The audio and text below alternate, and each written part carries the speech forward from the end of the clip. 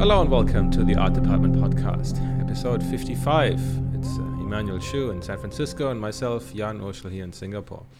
Today we're talking about a topic that is kind of an extension of something we talked before.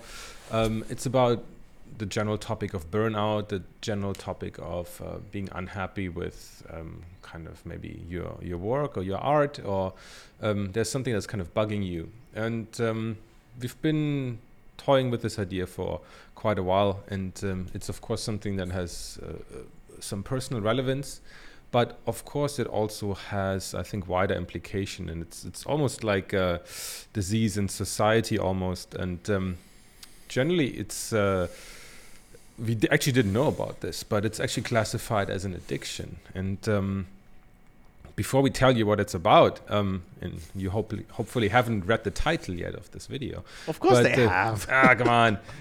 But we wanted to kind of lead into this with some questions that you might want to ask yourself. And it's questions like, are you constantly thinking and obsessing about work? Do you feel guilty when you don't have your stylus in your hand, when you're not sitting in front of the computer? Do you have like anxiety all the time that, I don't know, you didn't respond fast enough to a client, that you can't leave any email in or any message on your messenger unanswered for more than 5 seconds? And you have this constant like feel of like you're missing out, that you didn't make millions of dollars in NFT money, or you're very like jealous of other people's achievements, that, oh my gosh, they worked on that movie and they did this game and I'm not doing anything. If you have any of these kind of issues, then maybe it's time to think about and ask yourself, are you maybe a workaholic? And it's, I think, and then for myself, I think workaholic never really had like a bad connotation, to be honest. I don't know about you, but I felt like it was like, oh, it's like, hey, if I'm a workaholic, that's good, right? I make a lot of money, I do a lot of work. But I think there comes a point when I think your work attitude and how much you work and generally how you see work has, I think, implications for your health, for your psyche, and you can find yourself, I think, very quickly in a downward spiral. Yeah. So maybe now that we kind of led into this, and hopefully some of you in the audience are kind of thinking about it, and I don't know if you can answer any of these questions that we just asked with a yes, then maybe it's a good thing that you dialed into this, that you turned on this podcast, and maybe you should stay on. Do we want to talk first maybe a bit about what it is? What is workaholism? Well, I mean, to just piggyback off of what you said real quick, I think a lot of people would probably say yes to some form of those questions that we asked. But I think the bigger thing is that I think a lot of people would be like, I said yes, but that's normal. And they don't even realize that there's a problem there, really. And it's this problem that it's this underlying thing that nobody seems to think it's a problem, because they, it's normal. It's how it is, And I think we're, really want to put a little bit of a spotlight on the issue, right, and see, using us as test cases to show you our lives and whether that looks like workaholism or not, and what you can kind of do about it. Maybe, just to even identify some of these things. So I think it's important, because I think a lot of people will be like, yeah, I'm like that, but hey, that's okay, because there's no big deal, until they realize that maybe it's a bigger deal than they thought. But let's get started. Yeah, I mean, we can kind of lead into it with generally thinking about what is workaholism, right? I mean, I think the first time that this term came up, and just as a disclaimer here, right? We are not medical professionals. We don't have any doctor titles. We don't claim that this information is 100% vetted and everything. We've done our research. We've read books. We've asked people who know more about this than us. And of course, this comes with a good dose of kind of just our own opinions and experiences. So please take everything that we say with a grain of salt. We're trying to kind of make a case for that this is a problem, and again, like Emmanuel said, how what we can do about it. But again, we're open for this to be a two-way kind of or three-way discussion between Emmanuel, myself, and the audience, right? So if you have more information about this, if you have more experiences, then please do share them. And just so you know, if anybody wants to really go maybe even a deeper dive, just say it in the comments, and you know, we can see what we can do, you know. Sure. For basically any episode, right? I mean, if you want deeper dives, because I mean, we'd had Dr. Jody on before about mental health. I don't see any reason why, if this is something of interest, to go deeper into it, to get a professional on. Maybe that's a possibility, but sure.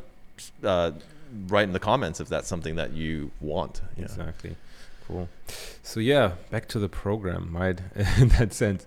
So I mean, going back to the 70s, that's kind of the first time when the word workaholic came up and was kind of specified as kind of an uncontrollable need to work all the time, and it was also classified as an addiction.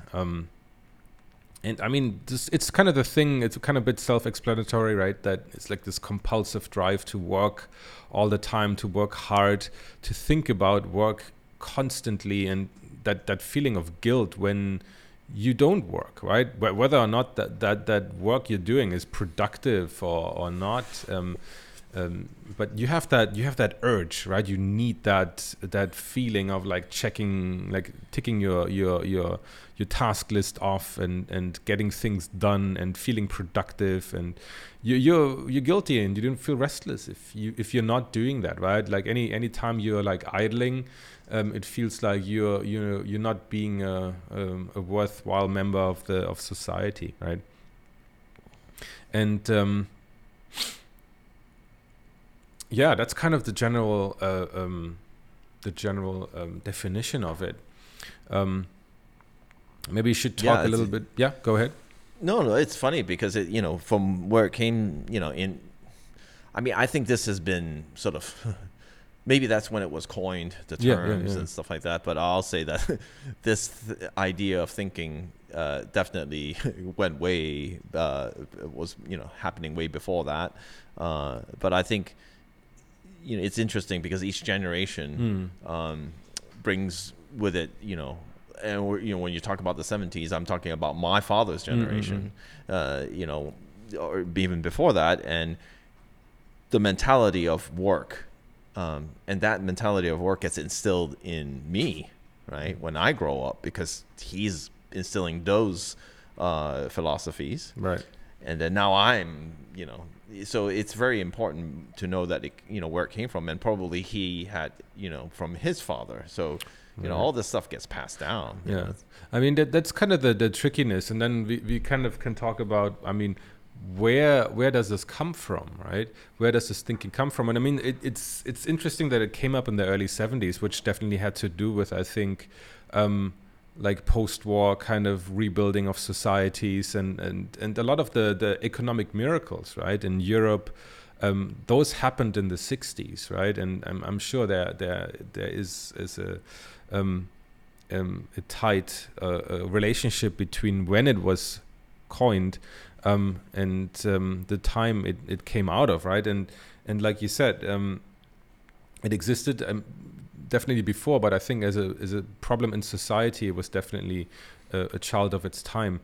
And but I find it interesting because I think for all these people, or for all the people that say they're workaholics, or I think there's on the one hand, I think, a personal history and a personal kind of reason for why people turn into workaholics, and on the other hand, there's also the issue like why, like if it's so tightly connected to each person's history, why is it such a problem in society on a larger scale, right?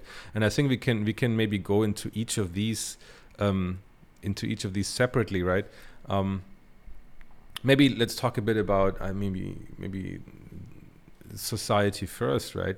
I mean, definitely in our industry, right? And definitely in our industry, it's generally like, how do I say, like when I, for example, went into like freelancing and in this industry, right, it was kind of made clear from the very beginning, even from the point of like getting education for this industry, that working long hours is kind of the thing to do. And it's not even like for myself, like before I went to like FZD, it was not I wasn't a workaholic, honestly. Like I put in my time, but I made always sure that I work regular hours for anything. But then when I entered FZD with the explicit kind of goal to become a concept artist, like it was made clear from like day one that like absolute dedication and like 20-hour days in this school are the norm. It's the new normal. And that and there was not like said that, oh, we're just doing that because it's a shorter program, or we're doing that just because. It's like, oh, this is to prepare you for the industry, because that's how it is, right? And then if you're getting taught with that mindset from the teacher's side, you kind of adopt that mindset, I think, very quickly. And then generally, like if you look at the kind of messaging that is perpetuated from the very senior artists, from the very like famous artists online, they all have the same story that like, oh yeah, for many years I had to like give up everything and sleep under the desk and work like 20-hour days because that's what it took. And they wear that as kind of like a badge of honor. Maybe not some of them, but maybe not all of them, but some of them, I think. Well, let me ask you, was that you? What do you mean? Like, as somebody like, who's telling people ever wear to do it that? as a badge of honor? And in the beginning, definitely. I was like, because you can say that, oh, like I did that, right? And you didn't, and haha, like I was like, I mean, you don't say that like you don't say that to somebody's face, but that's kind of what your thinking is. No, it's like I made it, and because I was stronger than you, like I didn't fall asleep at 2 a.m. for like the fifth day straight or whatever, right? And then you don't even realize like that what you're saying is completely crazy, right? But I mean, that's kind of like the attitude that is kind of being perpetuated within the artist community, right? And you look up to people who are like, oh my God, he can work so long, and wow, amazing. Of course, on the other hand, right, like employers, I'm sure that every employer wants to have an employee who is willing to give everything, right? Like, why would you get somebody who's like, yeah, I work 9 to 5, I have kids, and yeah, weekends I don't do that. Whereas somebody else like, yeah, I'm totally fine. Like, you can make me, like, I'm totally hyped up. I work whenever you want, right? I mean, even to a degree where in different countries, like different policies exist, or different kind of unwritten rules of like that you work from like the China's 996 policy, or the like from 9 a.m. to 9 p.m. 6 days. It's 997 actually. 997, right? But I mean, they're coming down now, right? And then, but not to single out any country here, right? There's other societies where it's kind of like the thing that like you can't leave before your boss leaves, or like you have to go like on like company drinking like 3 times a week or whatever, right? Like all these kind of things that kind of like chain you to work, and kind of you're not able to kind of switch off, and I think there's an issue here where again this is like the existence of overtime pay, I think is in itself like a really weird thing, where it's rewarded that you work more, right? Well, you know, and a lot of times this doesn't even exist, right? I can tell you a quick story about overtime. you know, and you know, I have it written down now, you know, when you were talking, which I definitely want to talk about the pride. You know, there's so much pride in the fact that I'm working late, I'm working hard. See, I'm making money. Like that's what you tell your spouse. That's what you tell your fellow, you know, people or called colleagues. And for a longest time, I think I got sucked into that because of, you know, my dad, which we'll get into. But the thing is, I used to hear this a lot. It's like, and this came from a lot of like well-known artists, right? You listen to their DVDs or their interviews or whatever, and they will say, well, you know, my dad taught me that if you do a painting every day, then you're going to be more prepared than the person who doesn't do that. So you're automatically going, well, I got to just go nuts. You know, that's the mentality, right? But nobody's saying like, hey, if you have the right mindset, you'll actually do a better painting. Yeah, you'll have a painting every day, but it won't be very good. And it's just amazing because when I went to the orphanage, which was my first film job, I went in there and I already was pushing against it because they were not paying overtime. And people were still working till 12 at night. Right. Later than that. And it was like the mentality of, well, you know, this is what's expected of you. And if you don't do it, you're in trouble. And I remember I was in, you know, my colleague's office and saying, what are they going to do to me? I'm working for free. And everybody was still there. And I was like, screw this, I'm out. I was really upset, you know, and I was like, this can't be right. You know, like I was already getting burned out, you know, doing that. And I had already done it at a previous job at, you know, and at a game. And I was like working till 3-4 in the morning and it was like expected of you. And nobody saw any problem with it. It's just hardworking, you know, it's, you know, the culture is like, well, you make money, you've got to work hard. Right. And I didn't realize how much of that was an addiction and why I didn't know what I didn't know. I just knew I wasn't happy. So yeah, I mean, we should get into that for sure, but I was just going to say, like, everything you're saying, I'm pretty much like, there's like definite points in my life. And I wonder, do you have stuff like that? Like, did you get to a place where like you expected all this stuff? I mean, to be honest, in freelancing more so than in regular jobs, right? I mean, there were companies where they're making sure that everything has to 9 to 5 and then you're done, and they're kind of pushing you towards keeping healthy hours, whereas there's other companies who completely ignore that, and where if you're the first to leave, if you get up at 7 p.m. or whatever, like there nobody else is even looking up from their screen. It's like normal behavior, and that's also one of the big points that we're going to touch on later, that if you live in an environment where that is normal, you do not realize that it's wrong, and that's very tricky, right? But maybe before we get into that, I wanted to just kind of touch on a little bit again, that workaholism also has kind of its roots in, again, what you said with our fathers, with our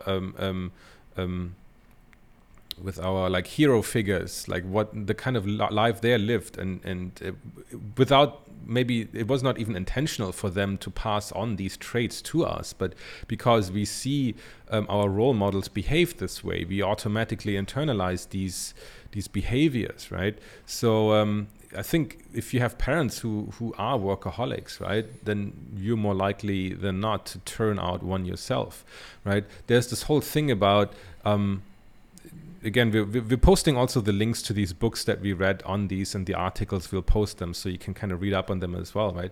But so what I read is that the harder it is to win your parents' approval, whether it is through like again, hard work, like good grades, right? You enter university entrance exams, the kind of jobs you score, right? If you need to work hard every single time to win your parents' approval, because that's all a kid wants to do, right? It wants to get approval from their parents. It wants to be loved. And if you have to work incredibly hard for that, in order to get that, and it's like, oh, if you have straight A's, I'm going to bring you to McDonald's or whatever. Then that creates a very unhealthy relationship with the child towards kind of work. I mean, work in that sense, right? Whereas apparently kids who were shown unconditional love by their parents, this kind of trait is less prominent, right? And because the kids will unconsciously make the same choices as their parents, right? Or like there's also like the feeling of like inferiority, right? There was a story that I read that like a son of a mother was like he had a very disturbed relationship to his aunt. His aunt's family, so his mother's sister, was very rich, and they always looked down on his family, and he always felt very bad that his aunt would treat his mother like really badly, and always would really like make it clear that she was like lower than her, and in order to kind of like pay her back, in order to like really show her that like she's wrong, and he tried very hard to become rich, and well, he became rich in the end, but at a very high cost. Like he hated his work. He was very stressed. He was sick.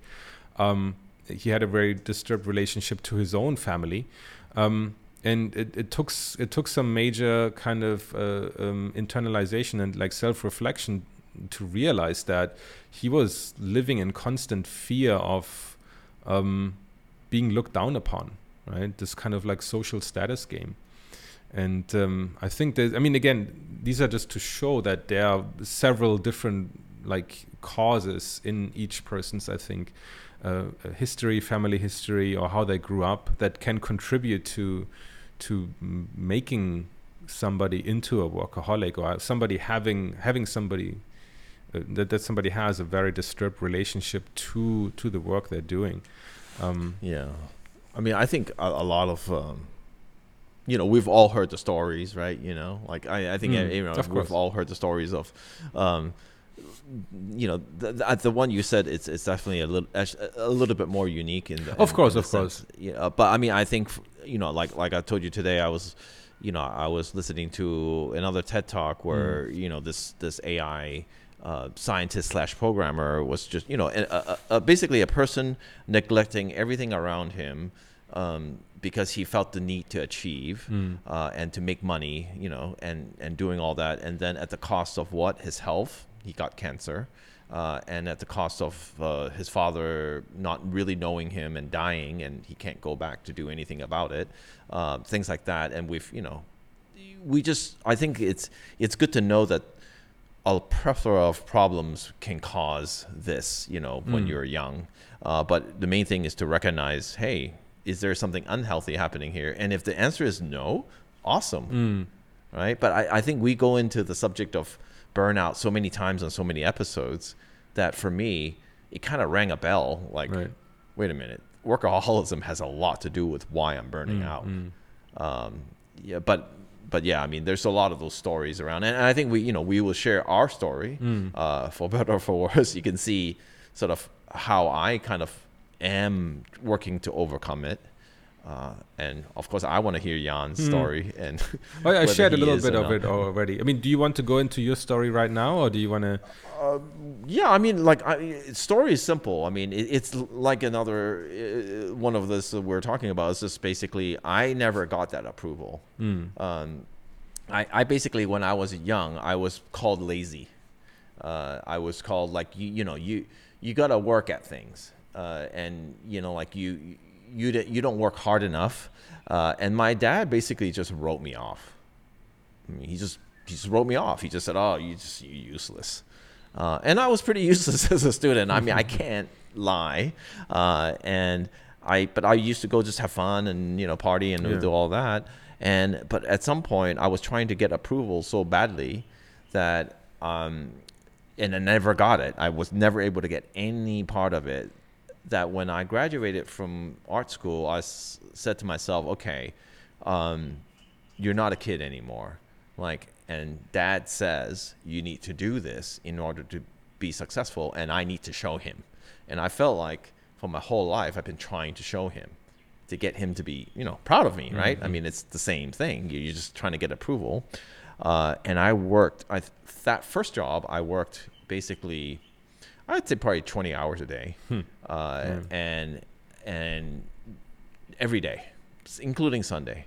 And I was proud of it. I was like, hey, look, finally, I'm doing what dad would be proud of me, for this.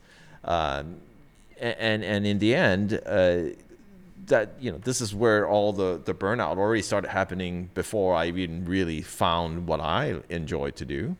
But this was all at jobs. I mean, I don't know of any job that told me, hey, why don't you go home? Like, no job, basically. So not only was I reinforced like by my needing to be have approval from dad, it was like the job itself, your boss was not telling you to go home. It was telling you to stay, basically. Like, you got all this work, hey, if you really care, you stay. I mean, and you feel guilty and I better stay, like, you keep yourself there, right? I mean, that's what you do. And I would work for free, essentially. Yeah. I mean, if you work 16 hours a day, I was probably getting paid for half of that. Exactly. And I was still working, and that was pretty much, and I thought, now freelance, I'm my own boss. Yeah, it got even worse when it's freelance, because now you're picking up the phone in the middle of the night. Now you're replying emails in the middle of the night, thinking, oh, I'm just being professional. That's the furthest thing from being professional. And then I'm burning out. I'm needing all these time off, and I'm wondering to myself, it's just because I'm doing other people's vision. That's my excuse, right? I mean, I don't have a problem. I'm not addicted. I'm not nothing. I don't have a problem, and I'm wondering, why am I getting burned out all the time? And this, from my wife, she's just saying, hey, I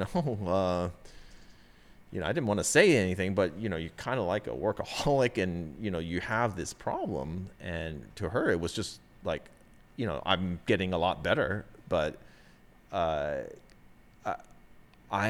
was answering emails in the weekend. I was feeling like I had to work hard.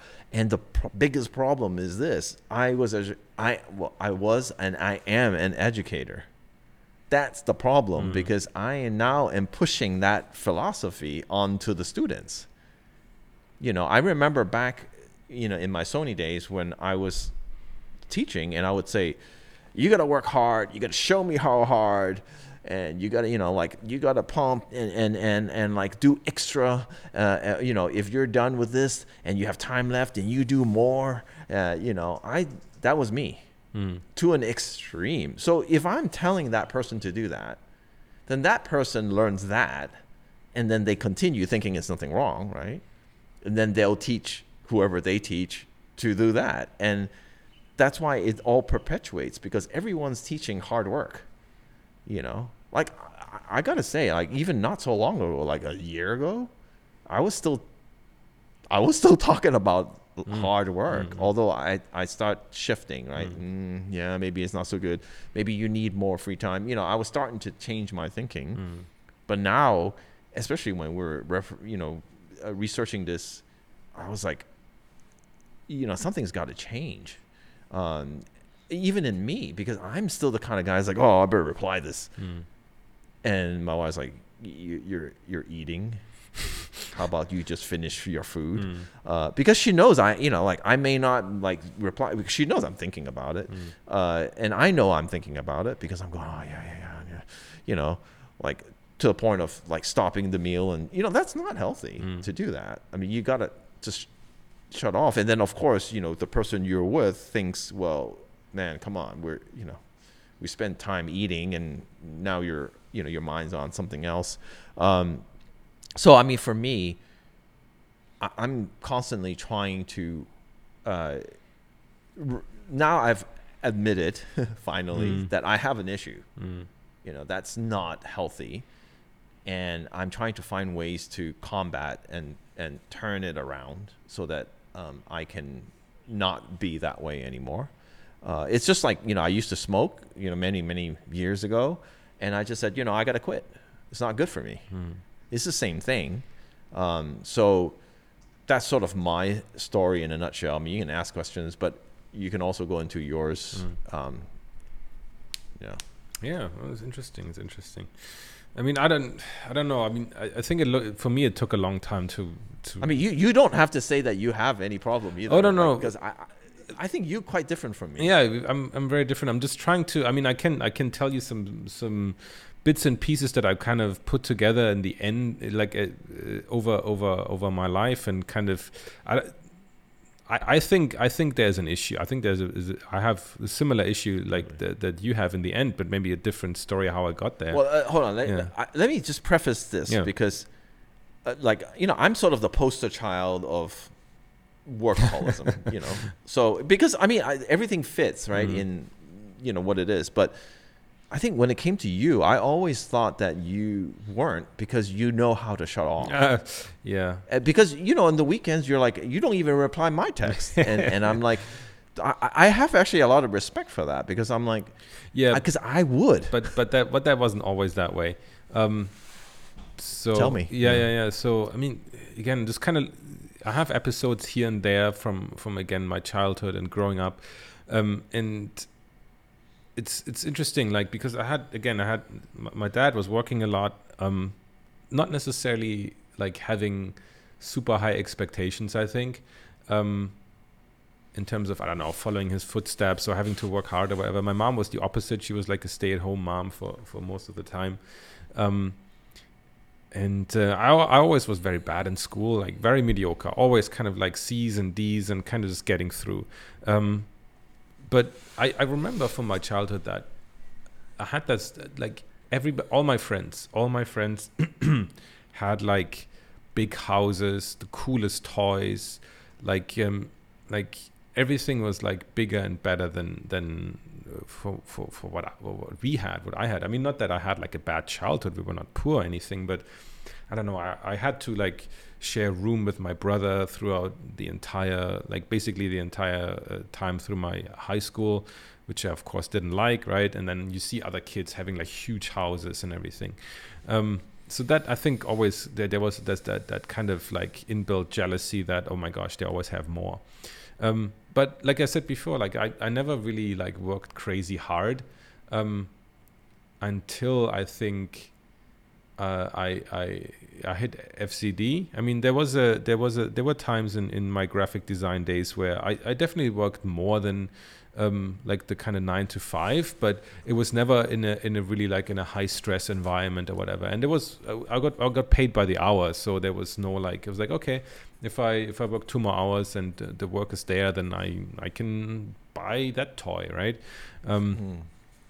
But then FCD really changed everything. And I think it also was a change in mindset where before everything I thought was like, oh, you got to have talent, right? You got to have talent to become great, and you got to have talent to become a great concept artist or whatever. Like that direct relationship between like focused study and hard work and a better outcome was not a given for me. But of course, then when I came out of FCD, and then I could see that like I was getting like way better than I ever thought I could be, and only through hard work, right?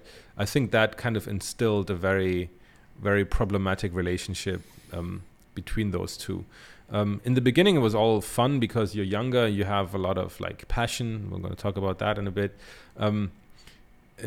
So you kind of don't see the problem kind of creeping up. But then I think at some point, I mean, there were definitely these times when I was younger where like, I work all through the weekend. I do my day job and then I go home. I work more until like midnight or longer, and then on the weekends I also work all the time just to finish all the freelance work that I was getting on the side. And then, yeah, if you become freelancer, right, and especially in a time zone that is completely off with Europe and LA, you kind of naturally adapt to your client's time. And then like there were times where like I remember that it was when I was working on some Star Wars movie, and I was actually like, we were supposed to have my wife and I were supposed to go on a vacation to Paris, and I was like, I can do everything. So I started the job in Singapore, and then, well, the job didn't stop, and I didn't even think about telling anybody on the like my art director Doug Chang. I didn't even think about telling him that I'm going to Paris on vacation, but like I didn't even tell him. Like it didn't even. I thought that if I say that, I would be off the movie. And so, well, we went to Paris.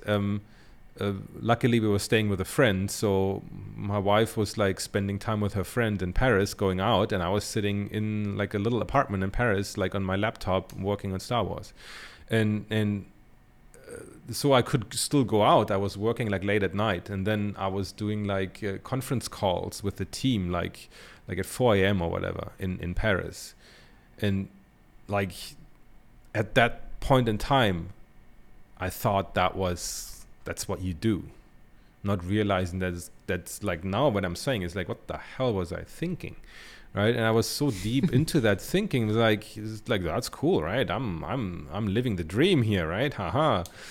And I'm on Star Wars. Yeah, and I'm like I didn't even realize that how screwed up that was. And of course, like it took at some point, like the kids came, I took some time off. Then there was definitely no more weekend work, just because having kids is a lot of work. And luckily that stuck with me, right? It's not like once the kids were easier to handle, I went back to weekend work or whatever. I mean, also a little bit more experience and a bit more seniority it's easier to kind of push through your kind of terms of the deal to say like, I work from then to then, you get 8 hours a day, I don't do weekends. But that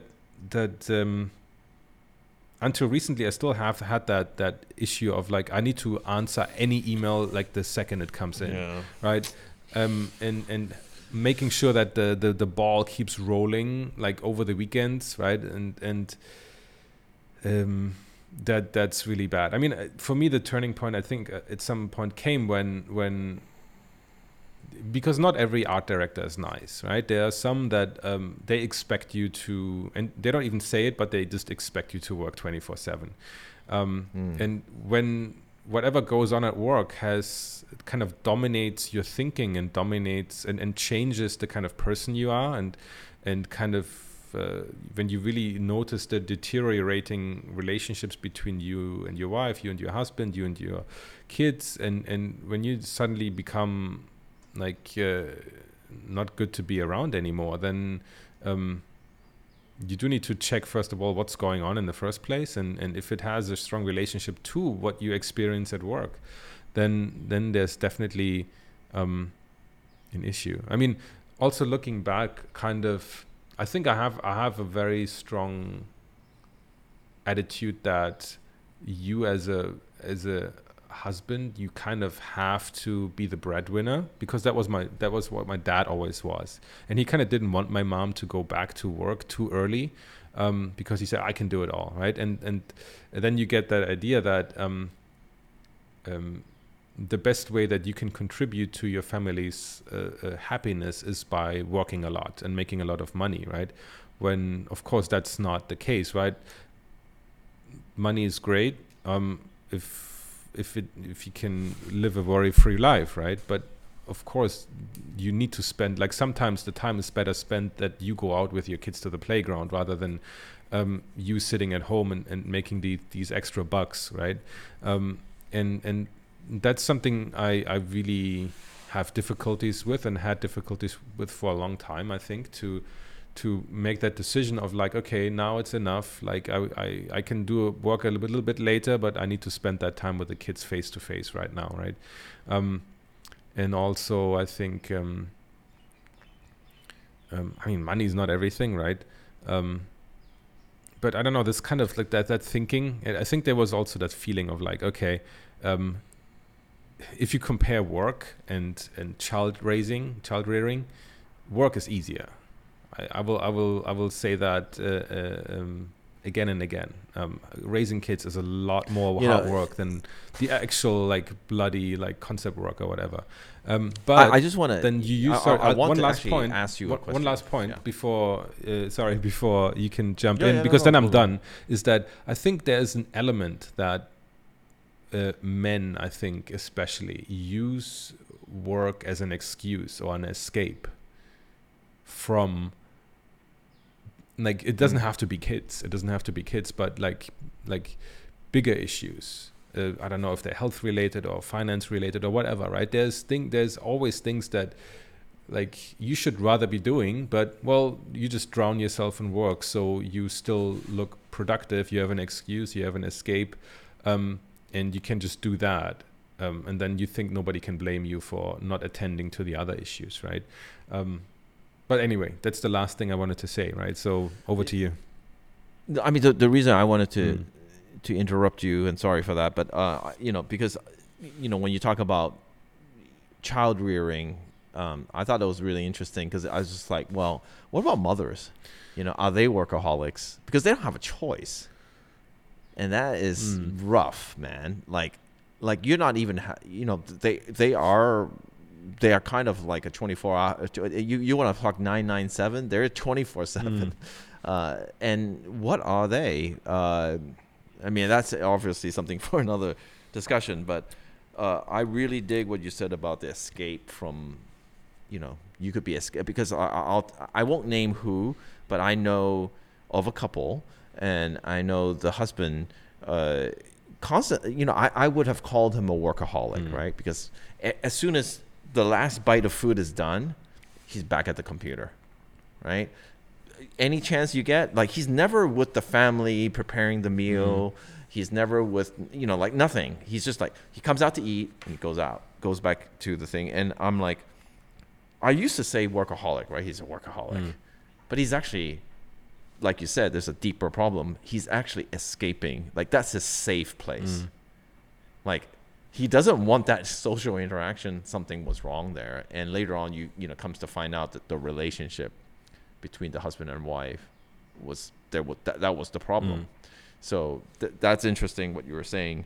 The other thing that I think is interesting, because I talked to my friend John Guzzi, was different generations, and he said, oh my God, like, I'm so sick of working for people who are from, let's say, my generation, who keeps shoving the whole, you gotta work hard, to achieve, and, you're not working hard enough. And the newer generation is actually more, they you might call them, like, a lot of people call them entitled, but I don't think so. I think they're just like, hey, my time is actually, it's important to spend it wisely, because they've been kind of taught that.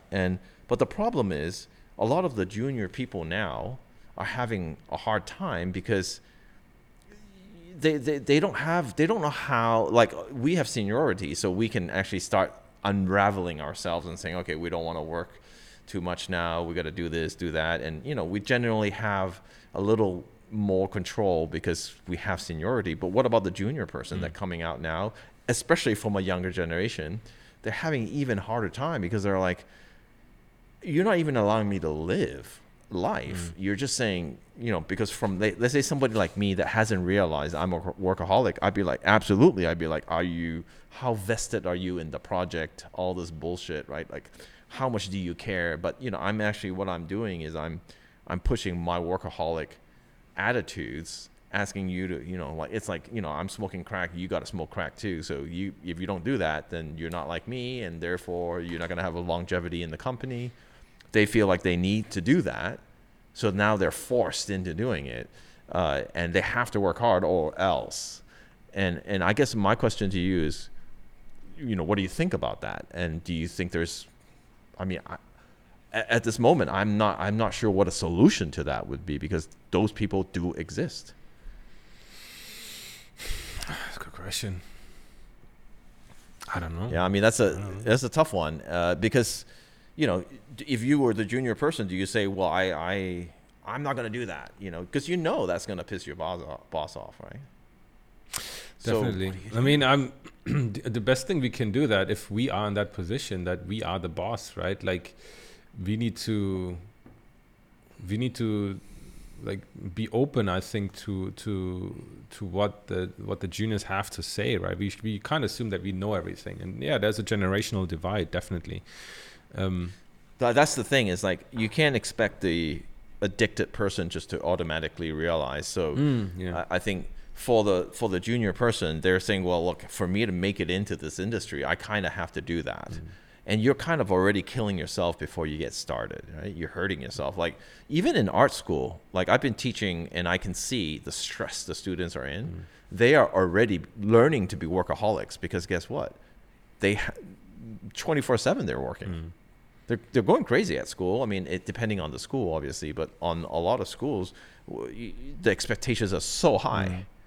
I mean, I don't know, how was it at FZD? Oh yeah, but I mean, crazy. I mean, you got so you're already taught that that's okay. Yeah, exactly. That's the normal. You know? That's the expectation, right? That they give you so much homework that if you work about 20 hours a day and sometimes work through the night, you'll get it done, right? But anything less than that, it's not going to work. So I mean, how can they succeed if they are already taught in school to do that? I mean, most know of that the people fail. Most of the people will not end up in the industry. That's how simple. And the ones that do are probably super resilient, but they'll end up maybe really hurting themselves.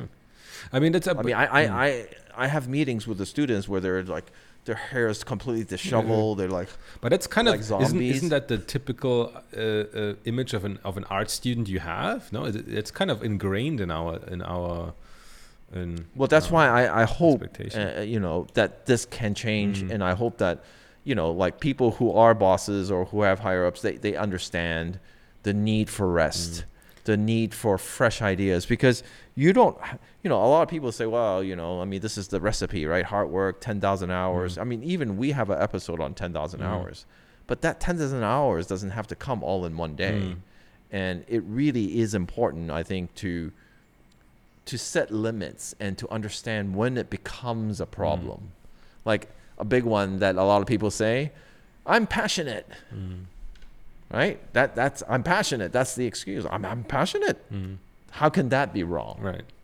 I mean, I think what do you say to that? I think there's two points that we can talk about, and I mean, one is definitely the difference between the passion and the addiction, but also I think one thing that you mentioned now a couple of times, and which I definitely want to talk about, is that if I work long hours, does that mean I'm a workaholic? Because this is like, again, like we mentioned it so many times, like how much you're supposed to work in school, kind of the things you put yourself through. And I think there's these issues are related, right? It's the passion that makes you go into a flow state, right? And that kind of, and suddenly you don't notice anymore how many hours are passing, right? And that's how these two are related. But I think there's a big difference, right? And long working hours does not necessarily mean that you are completely obsessed about work and you're crazy about work. So long hours does not make you a workaholic. I think that you can work 16 hours a day and you can be completely happy with it, right? If you think that you spend this time on meaningful work for you, and you don't get stressed out over it, right? If you still, I think that's the key, right? If you still have a good sleep at night and you feel refreshed and you can't wait to get up in the morning to like do your day's work, right? And that's great. And I think at some point in our careers we were at that stage, right? And there was this passion that was driving us forward. So do not, I mean, if you work long hours and you're kind of used to that, do not despair right away, right? It still takes, you still need to ask yourself some questions though, but I think... I have so for me, I mean, I think that's definitely touching on the right areas, and that's a good question, right? Whether, if you're working a lot of hours, whether you're a workaholic. And no, I think I agree with you. I think that it's not, if you're happy and all that, but I would say this, there needs to be balance. if there's no balance, if you're working 18 hours a day and you're sleeping the rest and that's it, and you say, well, I'm happy, you really have to dig in there and say, well, are you really happy? What's making your life completely out of whack like that? Because that is not balanced, though. You got to know. Working harder or more hours is okay, but you need to balance it with something else, because if it's just work and sleep, that is not a balanced life. And I think at some point it will catch up to you, and that is a sign of an addiction, because you're using the excuses. It's like saying I smoke crack because it feels good, you know. Like, well, for that person, they think they're not an addict. It's just something to look at. Like, I can't tell you on a psychological sense, like, you know, otherwise I wouldn't be an artist. But I do see it as a problem, because I used to say that I'm passionate. I used to tell my wife that I'm passionate. It's passion, man. And the more she studied psychology, the more she's like, no, it's not. And if you dig in there deep enough, and if it's that out of whack, right? We're not talking like, oh, I worked 10 hours today and, you know, I spent this time with my family and I really enjoyed it and I had good sleep. I'm not talking about that. I'm talking the person who's working 18 hours a day and just sleeps and eats like instant noodle and then they're right back to work, you know, like, oh, I'm passionate. Are you really? Like, is there something behind that? You know, there was an interesting article here that we read, and it kind of dives a little bit into the difference between passion and addiction, right? I mean, and I think they kind of differentiate it a little bit. Just like I'm just reading some part of it here. Like passion is like it's like divine fire. It enlivens and makes it holy. It gives light and yields inspiration. Right? It's generous, and whereas addiction is ego-driven and self-centered. Right? Addiction is a thief, whereas passion gives you something. Right? I mean, it's quite high level kind of stuff, but I think in general we can say that passion gives you like freedom and joy, and you feel like you're speaking like you're speaking to your true self and to your values, right? Whereas addiction is more like it's like what did I write here? I mean, well, it's like it robs you. It robs you. It takes from you, right? It's purely like if you don't do the work, you kind of feel empty inside, and you need to kind of fill that emptiness, right? And that's interesting. And I'm wondering though, right? I mean, and I that's purely like a discussion point or something that maybe we can ask our audiences. I mean, I don't know, like. Is the video game industry and movie industry, is that kind of like hijacking our passion and like profiting from our passion, because so many people come into it with that and then kind of turning it on its head, and then you crunching like I don't know, like 90% of the year, and I don't know. Do they? Well, let me ask you. Okay, so we just kind of defined passion and addiction, and the differences. So tell me, in your view of your own career or where you're at now, is it passion, or is it addiction? Wow, that's a good question. I would definitely tend to the latter one. I recognize when I'm passionate about something, right? I mean, I have that much self-awareness. I can realize when it's like something is like, okay, I'm really into this and I want to do that, right? Of course, it used to be more that these both overlap, right? There's always parts of a project that you absolutely hate and you don't want to do, but you just do it because you're professional. But then there were parts of it which really excite you and you kind of work together on something bigger, and that's cool. But over the years, it definitely shifts towards just being a job kind of thing, and the passion element, you don't even think about it anymore. You don't ask yourself, or at least I don't ask myself that question, like, is this project something I'm passionate about, right? Because you say like, oh, it's a client project, why would I be passionate about anything like that, right? But I think if your addiction meter like goes so high and your passion meter is empty, then you have a problem as an artist. I think there's a problem as an artist.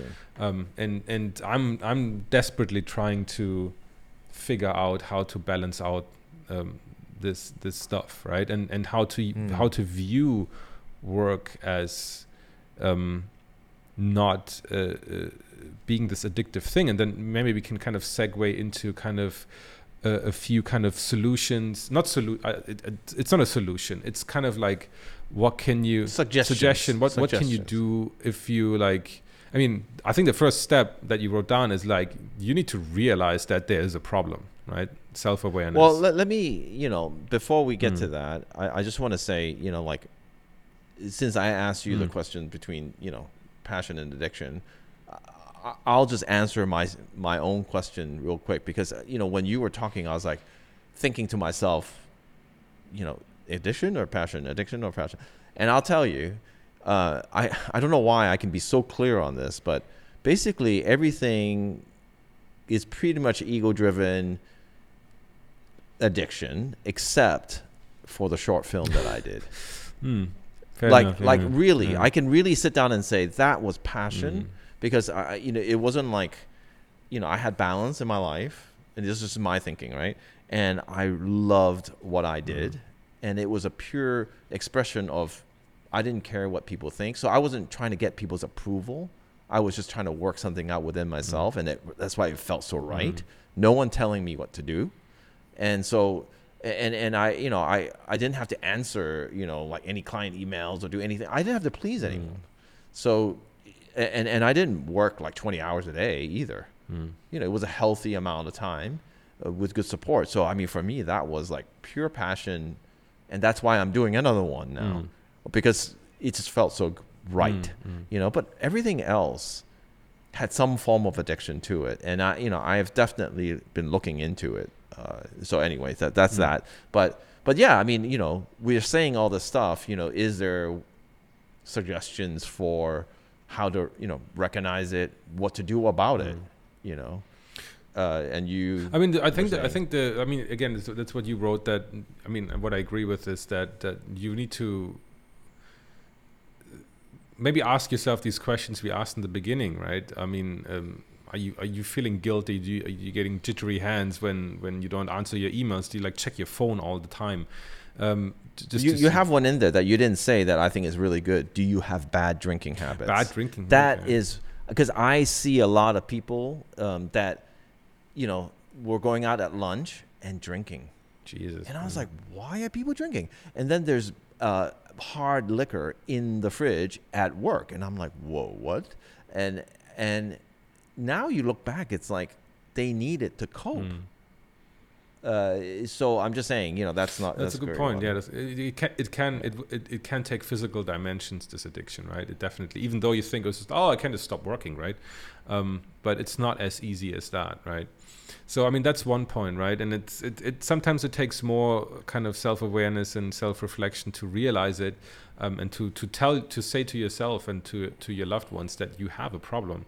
And I mean, there's suggestions that are either kind of like that you can work out within yourself. Others the way you maybe want to get some help. And I mean, I think having a more structured workday and setting yourself boundaries, especially as a freelancer, I think is very important, that you set yourself very clear limitations on when you check your emails, like until what time, on which work days, when on which days during the week, I mean, or like from when to when you work, right? Instead of saying like, I'm just going to work today and then it's going to take however long it needs until I'm done, right? Because the work will just automatically expand and will take up all your time if you're not careful. It's different when you really try to make, and there's a couple of really great books that I can recommend you guys that deal with that you make sure that you account for every minute of your day, and you need to know what you're doing at any given point during the day. That a lot of the issues of you idling and being unproductive and everything comes from the fact that you're not 100% sure what you're supposed to do at any given point. And that doesn't mean that you have to follow like a very strict kind of framework, or that you're like stuck in doing the things the same way all the time. It's just that you don't have to sit there and you have to make a decision about what to do next. It's like you thought about it the day before, you planned out your day, and you know exactly that at this point you need to do this kind of work, which can help you become a lot more efficient, and can give you in the end, it can kind of give you back some time. Another thing is, I think that is very true for me, is that, well, for a long time was that like having hobbies actually.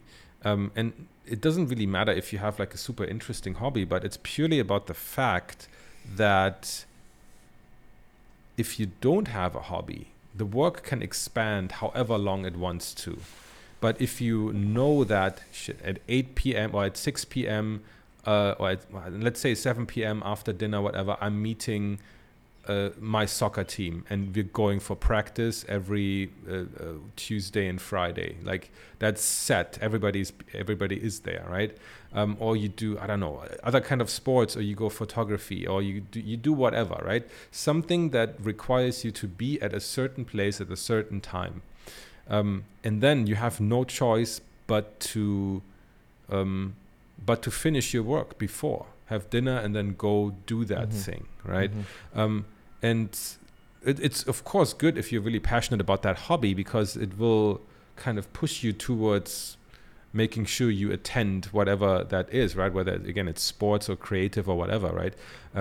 Maybe there's also people from the from that are not artists and are still listening to the podcast, and that want to get some like creativity into it, right? If you're passionate about art and you're an accountant, and that you're like, okay, I'm part of this like art group or whatever, and I need to make sure that I'm going there, right?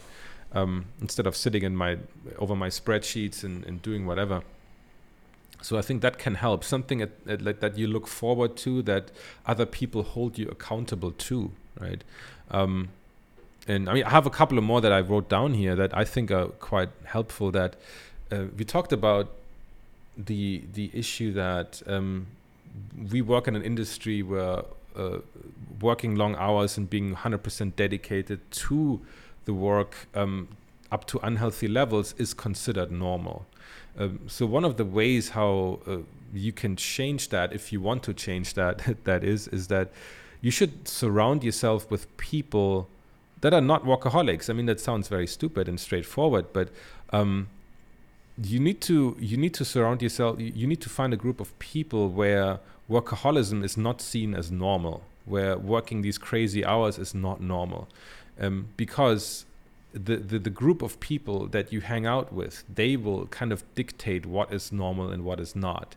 If it's like a super fit group of like cyclists or whatever, they will think that cycling 2 hours every morning is a normal thing. And over time, if you want to hang out with these people, you will, before long, you will start cycling as well, right? And in the same way, again, the same way that if you want to become like somebody who steps out of that workaholism, be in a group where workaholism is not the norm, and that can really make a big impact, right? Yeah, I mean, I agree with that. And that's, in this industry, it's hard. Like I was telling you, it's not easy, but you have to try. And maybe you do find some people, and maybe it means that job pays a little less. Of course. Maybe it's worth it.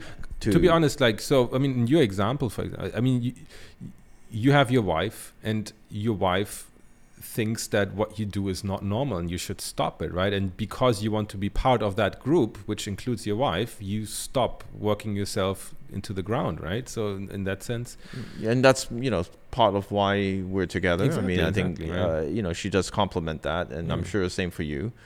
Another thing, which I've begun seeing a therapist, and I have been seeing a therapist for a while. Obviously, a lot of things are band-aids, right? Setting hours and all that. These are all band-aids to hopefully help you, but the problem is if you don't understand the reason behind why you're doing certain things, you'll never really fix the problem, and it'll always be a struggle. And like I said, I really think for me, seeing a therapist has been the best thing ever. And there really is no downside to it. I think everybody should see one, whether they are workaholics or not. They should see one because it's just great to, we all have our issues and things that, that need to be heard, and a professional person can definitely help you see a lot of insights. But for me, it doesn't have to be a therapist, but I would say look at the reason why you're addicted. And go from that point of view. That's how you're really going to solve that problem. But obviously everybody has different reasons why. We're just trying to shed light onto a problem that I think a lot of people are. I mean, even now I hear so much. It's just people are proud. We work our ass off. We do it. We didn't even sleep. Like, that is not something that should be promoted, because it's just, in my opinion, not a healthy way to live. And I just wanted to put it out there, put the seed out there, see who agrees, who thinks, hey, maybe I do have some, because everybody's asking the question of burnout, but they're not looking at workaholism, which is weird, and I didn't even think about this a year ago when we did the episode, because I didn't think about it. But now it's like, guess where it's coming from? I mean, it's very clear. Like, so you're just backtracking to where the root of the problem is, and getting to it, and then before long you'll realize you won't burn out. And and it sounds simple, but for me, I'm still struggling and trying to make it work. And we all do. So yeah, to me, that's kind of what it's all about. Oh, that's great. I think it's a good place to wrap up. So yeah, I mean, I hope this episode didn't come as too like it's all doom and gloom. I think there's plenty of people still who work a lot, but I think they have a very healthy relationship to work. But for all the rest of us, I hope this was the very useful episode. We're going to link to a couple of articles, a couple of books that we read in the last couple of weeks in preparation for this episode, so that you can kind of dive a little bit deeper into certain categories. If you have your own stories of workaholism and your journey through it, please do share them in the comments. And again, if you want us to dive into certain areas even deeper, we can always, I think I can already kind of imagine a couple of like spin-off episodes, like we mentioned, right, with some health professionals, or looking at how women and mothers kind of deal with like crazy hours at work and these kind of things, things we don't really know much about. We can definitely dive into that one if there's enough interest. Until then, thank you so much for tuning in again, and please like, comment, subscribe, click the notification bell so you know when something new comes out. And we hope you have a great week, and thank you so much. See ya.